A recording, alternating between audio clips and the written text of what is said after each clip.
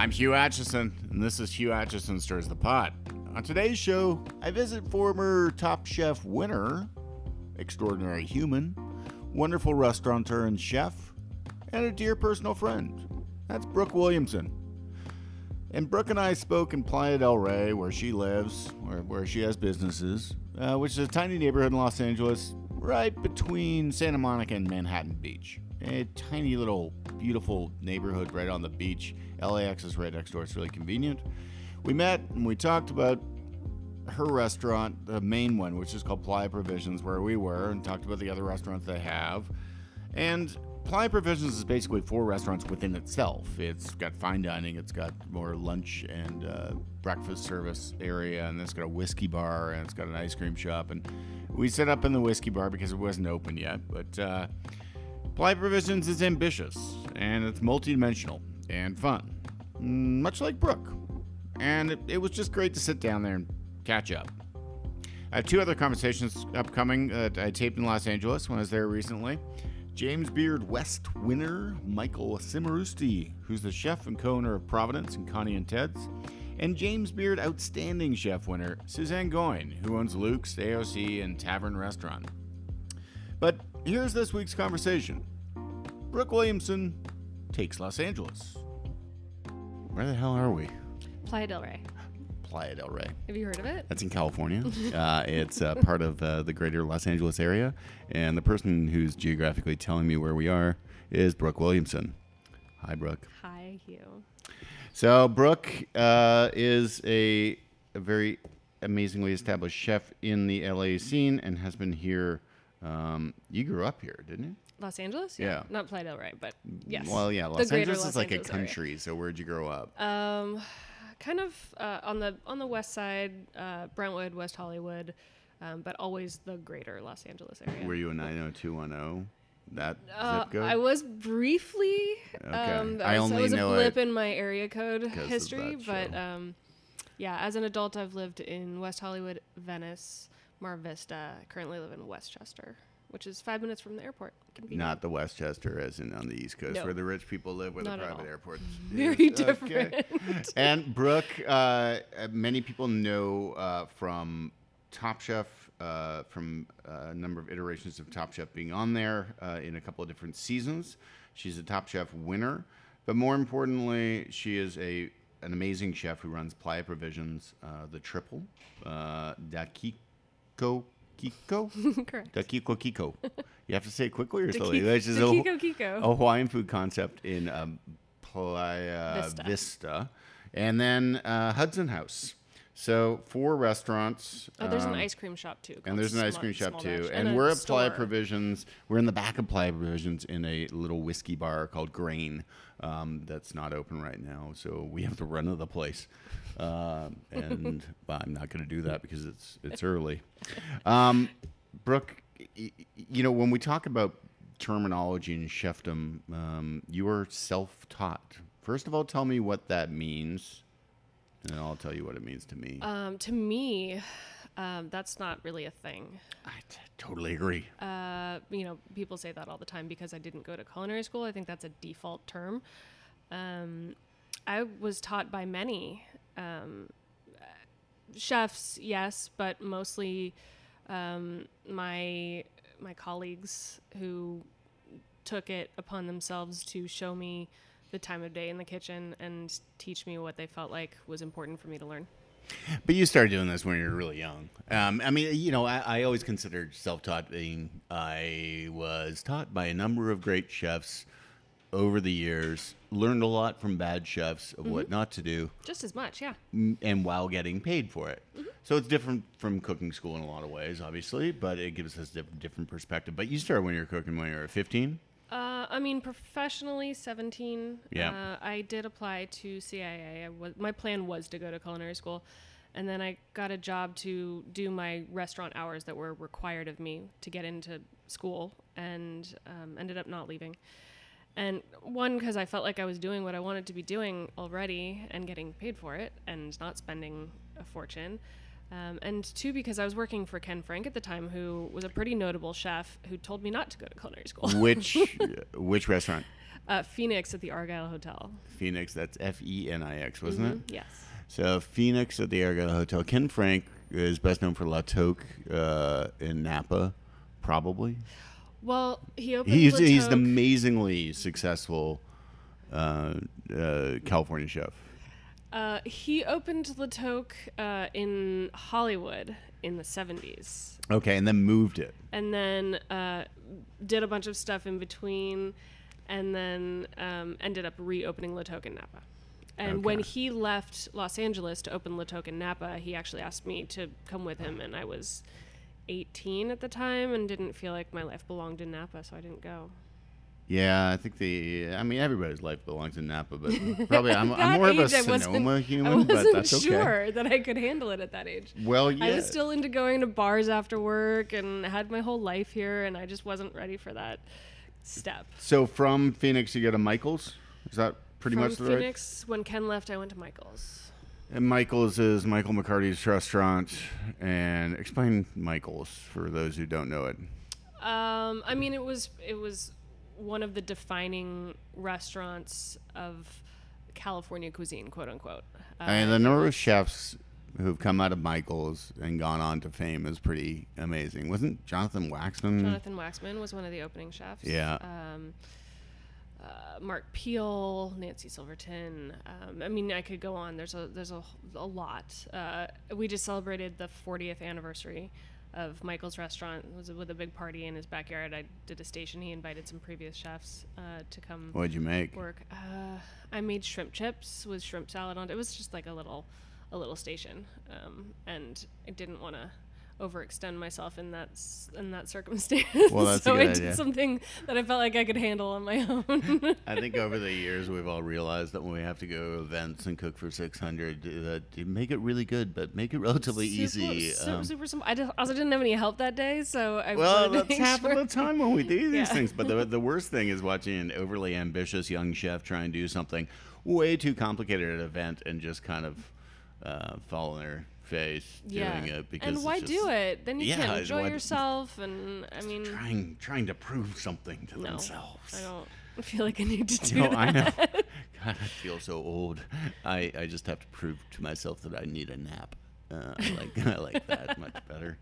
And then you were at, tell me about Zach's. That was a restaurant you were in when you were younger. This is before you're owning your own restaurant, which, you opened up Hudson House, I think, first when you were 24, but this is now before that. This was before that, yeah. This was my second executive chef position at the age of 22, which is horrifying. And Zach's was an incredible experience. It taught me that I was kind of what I was capable of at that time. It also left me with unlimited creativity. I ran my own kitchen. I was really young, and I kind of was just sort of figuring out how to run a kitchen and be creative at the same time.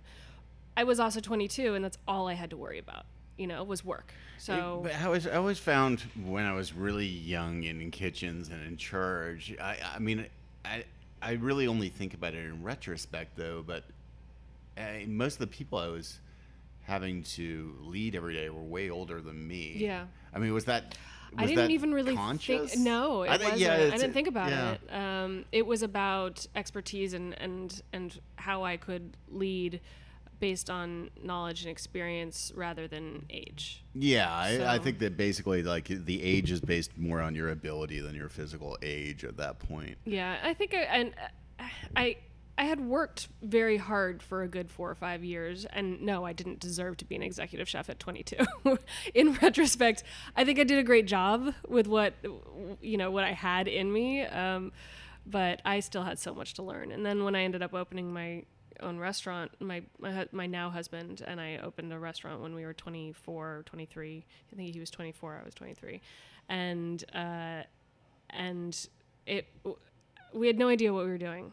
I had never had to worry about the finances of a restaurant or licenses, and we made a lot of. I call that my my culinary school. The most expensive culinary school that one could go to is opening a restaurant. Your first restaurant and having it fail and piling money into it to try and keep it stable. For a year, we were having major liquor license issues. Issues that we could have avoided had we done the research that I didn't know to do. I think that's really important, though, for young chefs to realize the difference between being a chef and working for other people and being a chef owner. That it's not just another word after chef. I mean, it is. It's a different job. It's a pile of accounting and then cleaning the restrooms every morning because you have to, and you can't afford to have somebody else do it. Yeah. So what was the first restaurant called? Amuse Cafe. Amuse Cafe. Like amuse. Oh, yes. Okay. Where was it? We were young and easily amused. It was in Venice at the base of Abbot Kinney, where Abbot Kinney hits Main Street. Before Abbot Kinney was Abbot Kinney. And Abbot Kinney is now really Abbot Kinney. It's very Abbot Kinney. The street of, let's see, Jeremy Fox is there, and Felix is there, isn't it? Felix is there, yeah. We just went to MTN, or Mountain, however you want to pronounce it, which is the Jelena guys have that place, which is really good. Jelena and Justa. I guess, yeah. Mm-hmm. I mean, okay, let's talk about what you view as the change in the LA food scene in the, 20-odd years that you've been doing this. Dramatic. It really is dramatic. Really mostly in the dramatic. last 5 years. 10 years. When I was starting out in this business, I kind of figured that I wouldn't end up in LA because LA wasn't a serious food city. There were a few sort of notable, recognizable restaurants that people knew about across the country, but just a few. And I felt like in my early career, the only way to sort of get a leg up on the Angelinos aspiring to cook was to go somewhere else. So I went to New York. I staged at Danielle, and eventually I figured I'd either end up in San Francisco or New York. But LA wasn't serious at all. And now you can find anything you want here, and of some really interesting, and some serious, things that you can't find wonderful, anywhere else. Yeah, you can. Yeah, you name it, it's here. Is the proximity of apply provisions in your restaurants to the beach, which is in view, is that help with buying seafood? And no. We don't buy seafood out of this ocean. No. It's a really big ocean, Brooke. Please tell me some of it's edible. Not here right at Dockweiler Beach. No. Yeah. No. Although my husband and my son go fishing out of the marina here, they go. Do they have ways superpowers now from eating that fish?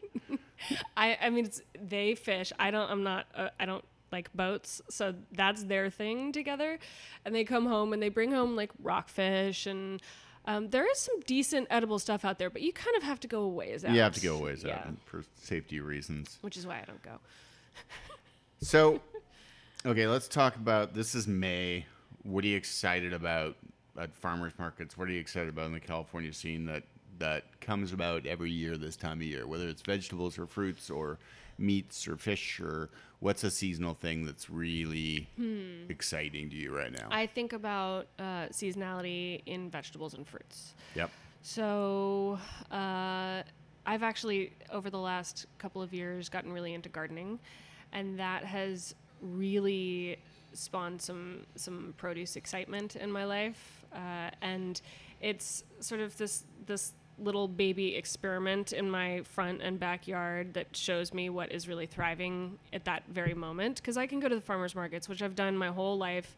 I go to the Santa Monica Farmers Market on Wednesdays to pick up stuff from people who really know how to grow stuff. But I can also walk outside and see, what is starting to look beautiful at my own house, which is kind of a fun little experimental thing. So the artichokes are starting to look really good, which are my favorite vegetable to eat, probably my least favorite to cook. That is so weird, because down on my list of things, I was like, I wanted you to talk through to me, like, how would you cook something? And I wrote artichoke. So tell me how you cook. Tell me not a chefy recipe, just tell me the basics of what you would do at home with an artichoke. And is the globe artichoke or a baby artichoke? I go with globe because I feel like it's the biggest bang for the buck in terms of prep time. There's more heart to There's it. more heart, and that's the gold. And I do what my mom did. She always boiled them. So Whole? I You trim them whole. Yeah. Trim them, clean them, cut off the top, and then boil them in some salted lemon water, and then pull them out, let them dry off, cut out the choke, and dip them in some butter and Melted lemon butter. juice. Yeah, That's the classic California thing. I was when my dad, we lived here when my dad was teaching at Stanford on sabbatical when I was like 2, and I remember 2 to 4 eating artichokes exactly like that with drawn butter, simply boiled, and you pulling off the leaves, and it's kind of this epic long meal, but it's also it's a journey to get to the heart. It's also like this. It's a fucking thistle, It's this evil vegetable that's got this amazing innards to it. Yeah. And it's so specific, and like the flavor of an artichoke is so specific. It doesn't taste like anything else to me. No, it's got almost like a really engaging metallic-y flavor but that's good in a good way. They're so interesting, but they're so fucking bitter if they're raw.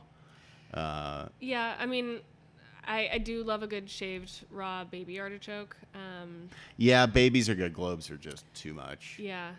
But artichokes around here, I mean, artichokes, what's the artichoke capital of the world? Gilroy's for garlic, and it's right next to Gilroy. What's it called? It's Castroville? Castroville artichokes. Yeah. But you drive on that highway, and they're like everywhere. 20 artichokes for $1. That's amazing. And then you go to Whole Foods, and it's like $4.99 for one, and you're like, that sucks, America. I know. I have 17 of them growing at home right now, and I'm just so excited to save that money. And you're like, wow, this is my savings right now, because I run restaurants and we have no savings. This is awesome.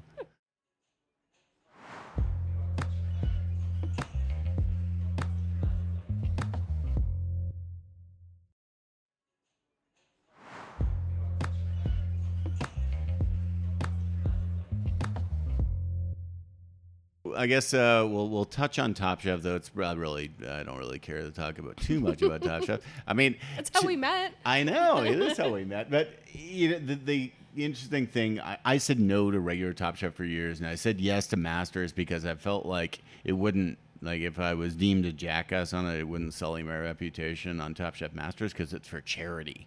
So you can always shrug and go, it doesn't matter. And you're already qualified as a master and from the moment you walk as a master. Yeah. So, which I don't know what the testing or designation for that is, but I'll take it. I always wondered, how do you define who belongs on Masters? No idea. I guess I said no so many times on Top Chef Regular. They were like, he must be a Jedi Master. Strange, because I said no a few times too. They didn't deem me. So why'd you say yes in the end then? I don't know. I think it was the 4th or so time that they approached me, and I think with women it's a little bit different because they kind of go. I think there's a smaller pool of talent to choose from. It's growing exponentially. It is, but I mean, this was 8-9 years ago when I first. No, more than that. Oh my God. Yeah, I always feel like they cast in this with a keen attention to gender. To make sure there's parity involved. Yeah, so there has to be. But then halfway through or near the end, gender goes out the window. It doesn't matter at some point. Right. It's like it really comes down to who's the better chef involved. So it's one of it's in that way. I'll give them a good thumbs up and a lot of kudos for not letting that become an issue. Like it's just not. But it is very much so in the casting, I think, at the beginning. Sure, because I think it has to be, because I think that the people who apply and go to the auditions or whatever they are, casting calls, are probably predominantly men. Yeah, I would think Maybe so. not anymore. Yeah. But at least when I first started getting asked, which was 10 or 11 years ago, and I had just opened Hudson House, or I was about to open Hudson House, and then I just opened the Triple, and then I was pregnant, and then, or no, I don't know about the timeline of all this, but eventually I decided, I kind of had seen a few seasons of and what it could do for people's careers, and I think that I had a 4-year-old at the time, and and his livelihood is the most important thing in my life. And I've already kind of... Well, he's really cute, too, so that helps. Sweet. He was really cute at He was 4. really cute when he was young. Yeah. He's still And really he's cute. still really cute. But, you know, I felt like I had to be a responsible human being. And part of that was to do things out of my comfort zone. And to put my head on the chopping block of reality television. It didn't, you know, that was actually not at all... I don't know. I don't know how to explain it. I didn't look at Top Chef as a reality TV show. I looked at it as an opportunity to show your skills. Yeah, and to bring attention to my restaurants that was virtually impossible to do any other way. And that's probably a really good argument for being on it. I mean, to me, somebody once said, you know, a cookbook is a bigger business card than you have, and TV is an even bigger business card. So you just it opens doors and it opens opportunities and lets your restaurant get recognized in a larger field to hopefully be successful. I mean, we're in a really small margin business, so any angle we can to exactly hype up our places to is make probably life a good little thing. Easier, Hopefully, you know? or harder. Who knows? Depends on how you look at it. Yeah. But Top Chef did give this sort of potential to expand what I knew I always wanted for my entire life, and that, you know, my number one focus was always my restaurants. So what season were you first on? 10 in Seattle. Seattle, that's right. Okay. Who won that year? Kristen Kish. Kristen Kish. Jesus. That was a rough finale for me. That was a rough finale. Oh, wait, was that the live one? Yes. Oh, that was, oh. Yeah, I God. got some really splendid comments from you. That was good. Yeah. That'll stick with me forever. Yeah. That was the strangest finale. And the idea, I have no idea who at Bravo was like, this is going to go seamlessly. No, nobody ever felt that way again. No, they never did it again, I don't think. No. Yeah, that was really interesting. The truck went down, broke down. The audience... Audio went out for an hour. Audio went out for an hour. They kept plying the sort of installed audience with more booze. It was so then they hot. ran out of booze. It was hot. Yeah. The audience was all cranky. My poor kid was there sleeping at the table. Oh, It yeah. was And I awful. think, yeah, everybody had lost interest. Then it came back and it went back on and got going again. That was crazy. Yeah. And so you lose in that one, but then in the new sort of idea of Top Chef is they find people they really like who came close and they invite them back again to come into the I like gladiator drama. realm. The drama's good. I know, it is dramatic. And talking about your so, voice. was that next season? No, 14. It was 4 years 14, later. it was 4 years later. Yeah. Jeez, I don't even remember. Yeah. So where was 14? Charleston. Okay, that's right. Yeah, with the finale in Mexico. Where was that in Mexico?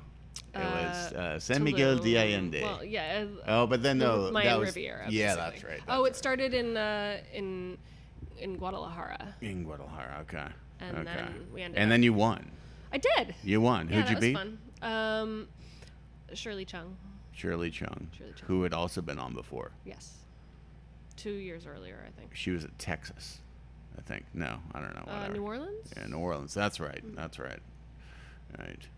That's crazy. And so after all these people that you've met on Top Chef, who do you really still hang out with, communicate with? Because I know you actually communicate with a fair number of them. I do.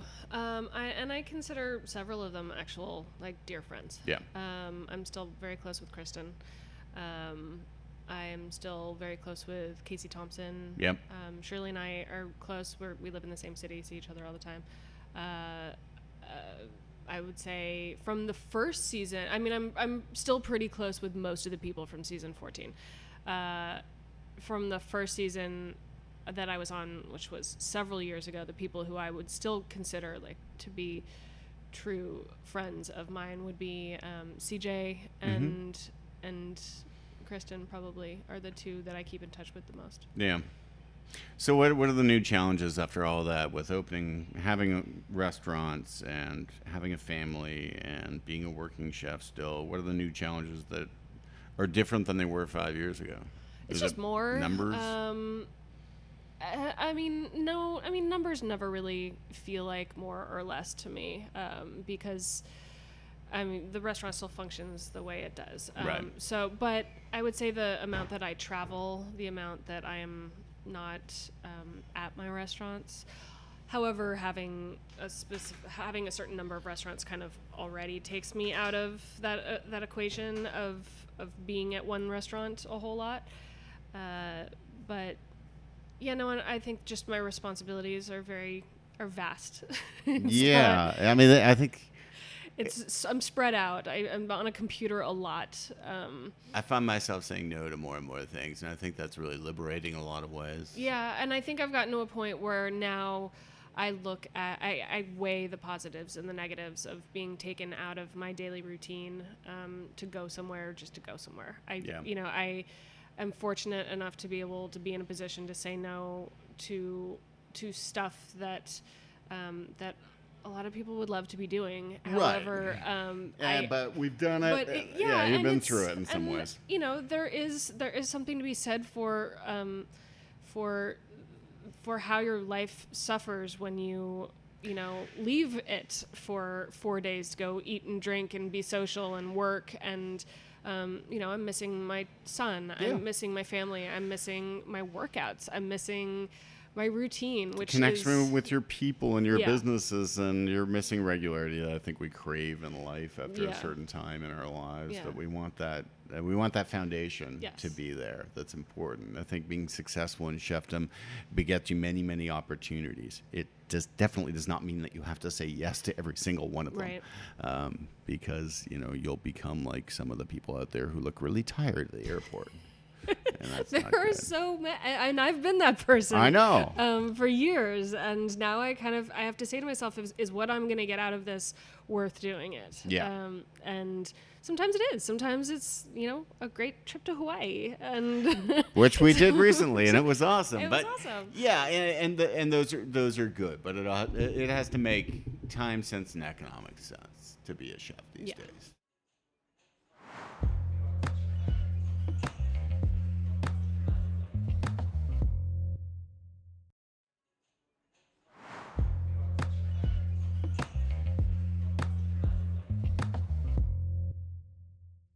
Again, we're at Playa Provisions, but this restaurant's really interesting. It seems to play a lot of functions. It seems to be a magnetic hub for the community. Yes, we're lives around here? We're very neighborhood focused. Rich people fighting erosion. That's what I saw driving in. Some, yes, and the houses have these phenomenal views of the ocean. However, there are people who have lived here for 50 years, right. Who bought these houses before they were worth what they are now. And so our demographic and our clientele is very across the board, very different.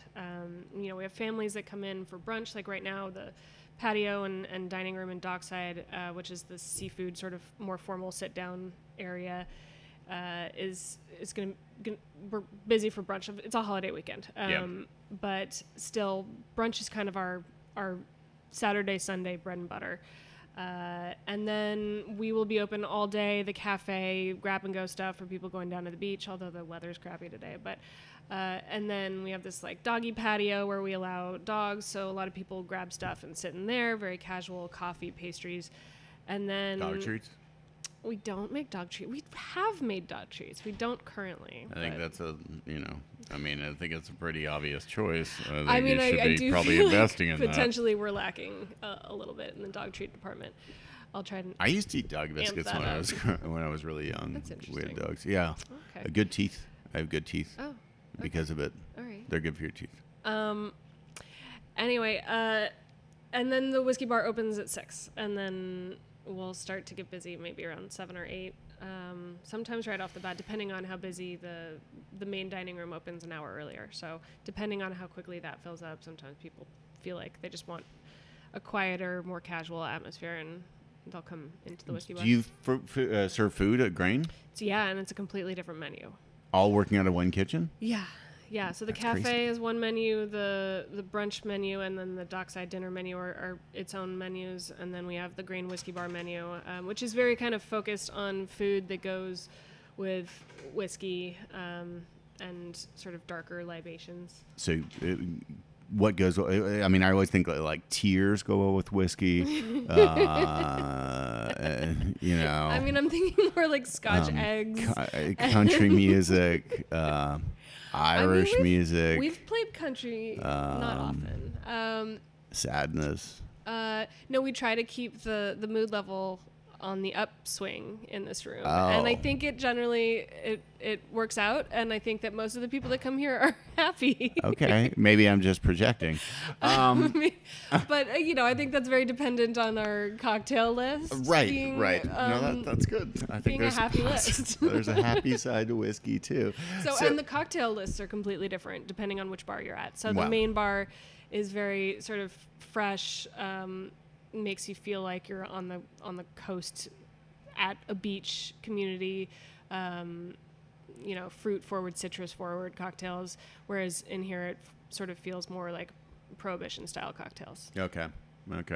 And define. I mean, whenever we're asked certain questions as chefs, I'm always repellent of them. And I find this question very difficult to answer. What's your favorite dish to cook? No. That's the worst. The worst questions you can ever ask a chef are, what's your favorite food to cook? And second is, what would you eat for your last meal?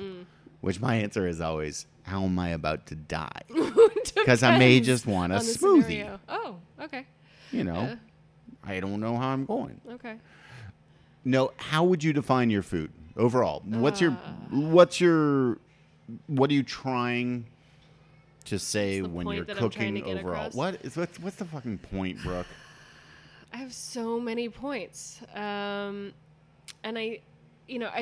every one of my restaurants has a completely different menu. But there's still there's a common thread and a backbone to it. And I think that the only way that is recognizable is by potentially the ingredients and the style in which I cook them. I am a California girl. I did grow up in Los Angeles. I worked at Michael's. I feel like my early career and education in produce and simplicity of how to treat it sort of is the underlining carry through between all of the restaurants. So you're making smoked salmon pizza and avocado toast? Is that what you're saying, I'm Brooke? not Wolfgang Puck. However, I do appreciate a good avocado. I like, and that smoked salmon pizza at Spago is pretty sensational. I gotta say, Yeah. 30 or 40 years later, or whatever it is. I 100% agree. However, no, I think that the versatility in the produce and the respect for seasonality is kind of what maybe you might feel like is me. Yeah. Throughout, because I have some Asian food, I have some Hawaiian food, I have some. Yeah, but to me, you're an American cook. And yes, very much so. But in the modern sense of being an American cook, you're recognizing that America's influenced and it's a potpourri of different cultures, and you're representing them, and which is very California. It's very LA. Yeah. So, which is a good thing. But makes it virtually impossible to define what style of cuisine. Well, it's easier than the "what's your favorite food to cook" thing. I'm always like, a salad? Is that even cooking? I don't know. That's what I made on my audition to get me onto Top Chef. You made a salad for you. Oh yeah, that's right. The first episode that I was ever on. God, where was that? That was that horrible restaurant. I don't even think it's around. But it was supposed to be your restaurant. Oh, I know, but it was a shit show back there. It was on Santa Monica. What was it called? It was like a bar, something Wang's. I forget what it was. Yeah.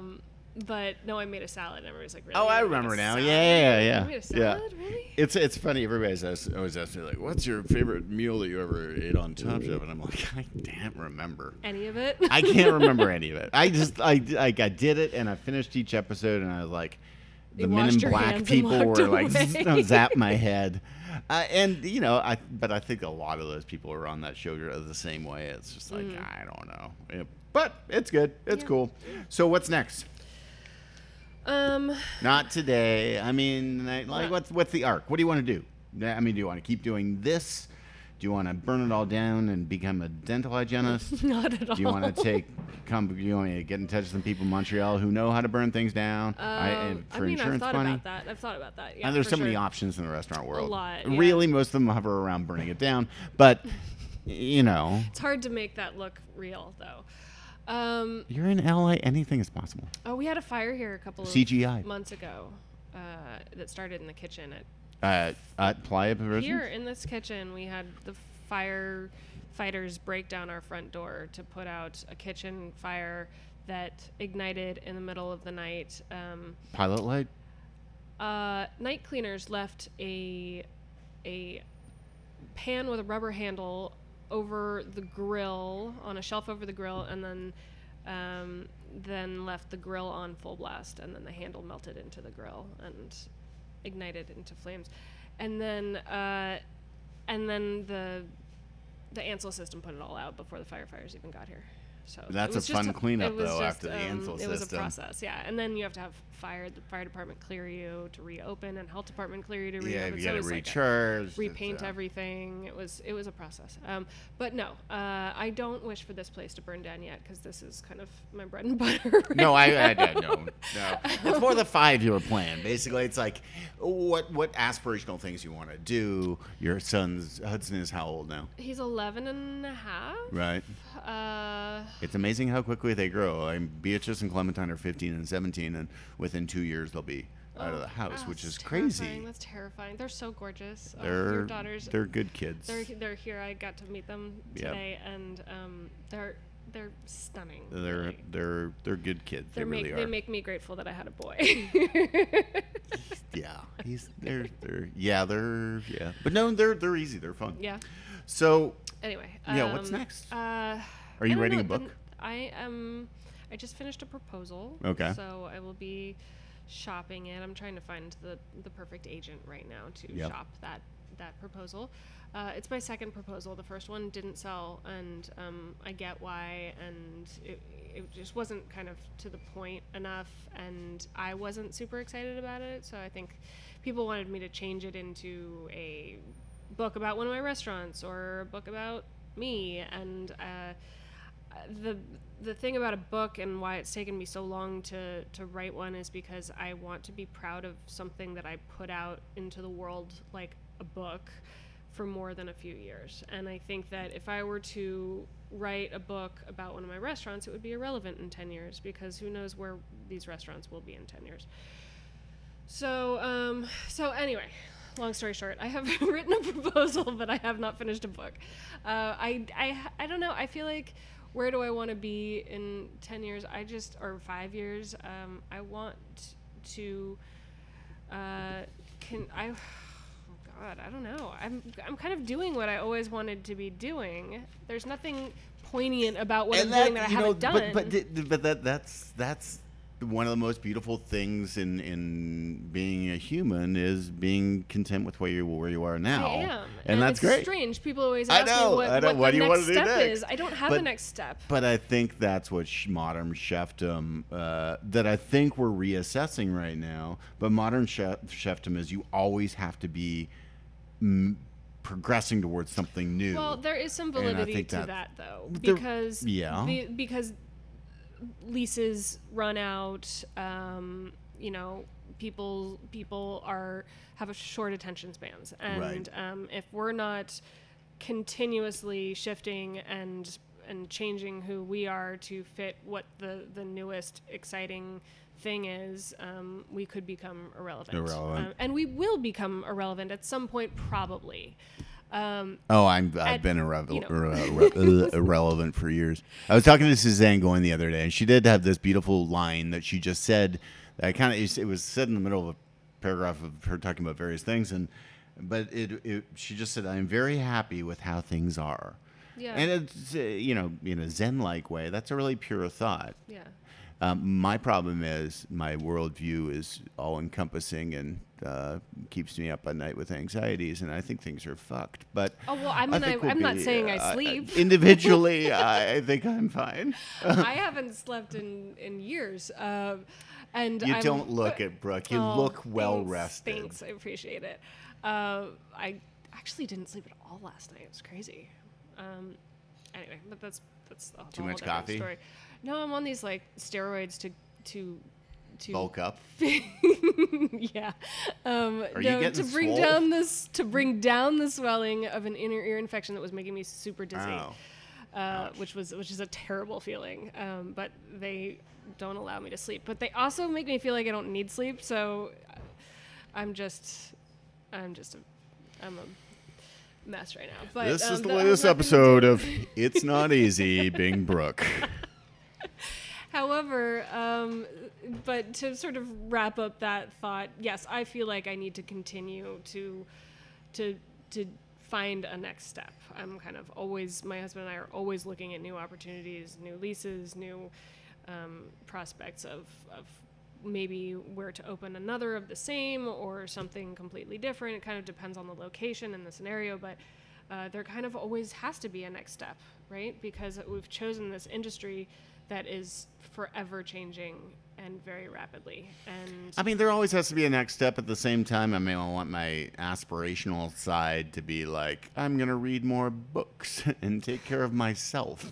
And, you know, There's that too. There's that, and there's the aspirations about being a chef and writing more books and opening more restaurants and doing more consulting. But it's like, and that's cool too. But I don't know. There's got to be a synergy between the two where it's just like, yeah, and I put just we're as much fine. emphasis, I think, on enjoying and living my life as I do Yeah. on my businesses. Yeah. And I think that that's important. I think I've gotten to a point in my life where I feel like none of this is worth it if I can't enjoy it. if you're not happy and, the Yeah. family's not happy with it, Yeah. and things are good. Yeah. Well, it's Saturday, Brooke. There's a whole Playa Vista out there. I'm going to go encounter it. You're going to go Vista it? I'm going to go Vista in. Okay. But thanks for having me at the restaurant and chatting about life. Thanks for being here. Good. Yeah. Good. Thank High you. five. High five.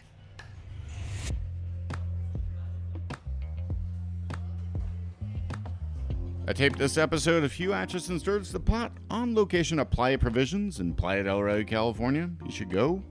Scott Porch produces the show, and Mackenzie Mazzell edited this episode. You can follow Hugh Atchison Stirs the Pot on Apple Podcasts or wherever you listen to podcasts. If you like what you hear, please rate and review and come back Tuesday for a new episode. You can find me on Twitter and Instagram at Hugh Atchison. That's HUGHACHESON. Thanks for listening. Eat well, be swell.